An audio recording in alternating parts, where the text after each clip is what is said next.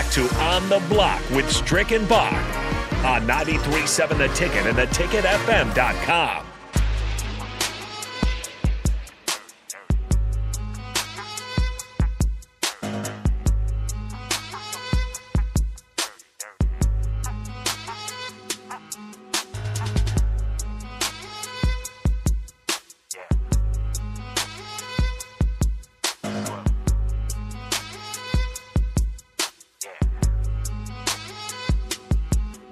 Wrapping up things here on the block on 93.7 The Ticket. Of course, Ticket Weeknights coming up right around the corner. Kyle Perry out in the Ticket hallways waiting to get going here. Ticket Weeknights, always in Fuego. So check that out as we get moving along here. I did want to mention some national news before we get out. And too bad Jake Sorensen's not here so we could make fun of the Fins. So no Fins up today because the NFL strips the Miami Dolphins of their 2023 first-round pick and fines owner Stephen Ross $1.5 million for tampering with Tom Brady and Sean Payton. Of course, the sad news out of this all for the Dolphins is that tampering didn't do them any good. They got nothing out of the deal.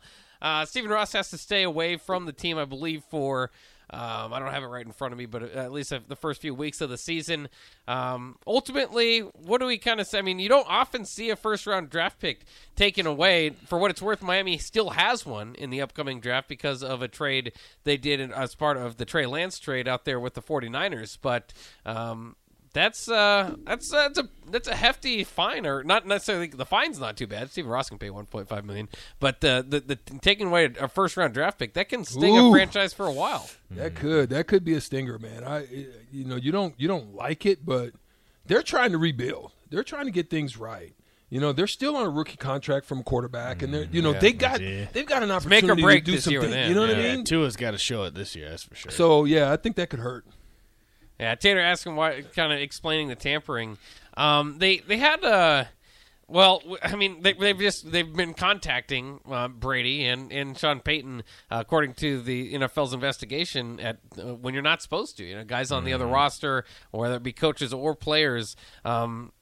Happens in college football every day, but right, and they just let it slide. Right. But in the NFL, I mean, they've got structure. They've got they got rules that you can't break, and so that's kind of what was the problem there. And that's how do you track that? It is hard. How do you track? Well, Brian emails or Brian something? Flores came out and was kind of complaining about it. I think that might have kind of led to this. Was when Brian Flores was let go, and he was frustrated that they let him go. For what it's worth, the NFL did not find any tanking problems, which is something that Brian Flores also said might have been going on there with the Dolphins. But it is weird just in general because part of it, too, with Brady, this is basically on two separate occasions. One time they were trying to get him to come play for him.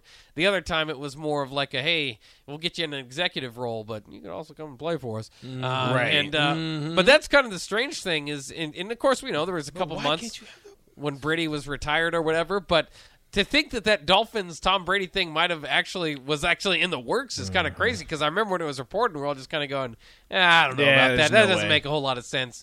The Dolphins actually, trying to get Brady over there. They were working it. That was a chef cooking in the kitchen on that one. Listen, that could have been a great meal if that would have came out. Now that we're talking about the Dolphins, I just got to ask you guys this before we go. So. I think it was Tyreek Hill said that Tua's the most accurate quarterback in the NFL. Are we buying or are we selling that? Listen, I don't know about that. I'm still thinking about the cooking in the kitchen that Tom Brady could have did with Tyreek Hill. Yeah. Now that would have been. Listen, my boy. Like if that would have came to fruition, whew. That sounds. But he's got the most accurate quarterback in the NFL. He doesn't need him. That sounds about like pushback. Devontae Adams saying, "I'm going from one Hall of Famer to the next."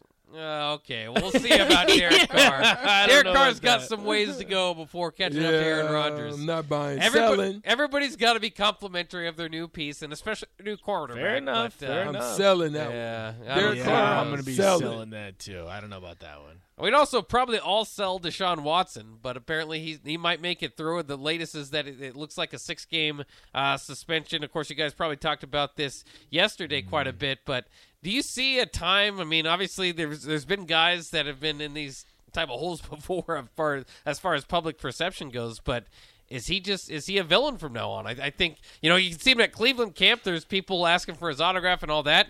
Keep in mind, at the Ravens camp, people were cheering on Ray Rice. So it's almost like regardless of what you do, if you're in our uniform, a certain fan base or a segment of the fan base will cheer you on. But I do know a lot of Cleveland Browns fans that basically said this is enough. I mean, the Kareem Hunt thing was one thing, but now, going out there and getting Deshaun Watson, and not just getting him, but, signing him to that money. Fully guaranteed contract. Not signing a very smart contract about it. I think this is a stain on Deshaun Watson, maybe for his career, but, I mean, again, we've seen, like, Roethlisberger get out of, stuff like this before. I think if they would have done it contractually right, I think there could have been a different outcome. But the fact that this all occurred and you're getting the full Monty, I think that's what did it. I think that's what does it, bro. Yeah. I think that's what makes you a villain. The fact that you've been out this whole time and you're still getting the full bag. I think that's what did him in too, and that's what's going to rub everyone else the wrong way. Is like, okay, this guy is guaranteed no matter what happens, $230 million. Like a little bit of a head scratcher to say the least. Yeah, and of course the NFL widely known for coming down light on these things, but this is a tough one because there's been nothing through court other than settlements. So obviously if something comes down, that would change, but. It's confusing, it's frustrating, and it certainly makes the Browns look bad, which they do by themselves almost every other year. So that's nothing new. We'll take a quick break here. We'll get Ticket Weeknights rolling here as Kyle Perry's ready to go in the other studio, and that'll be it for On the Block. Though we'll see you guys tomorrow. Have a wonderful evening, and as always, GBR.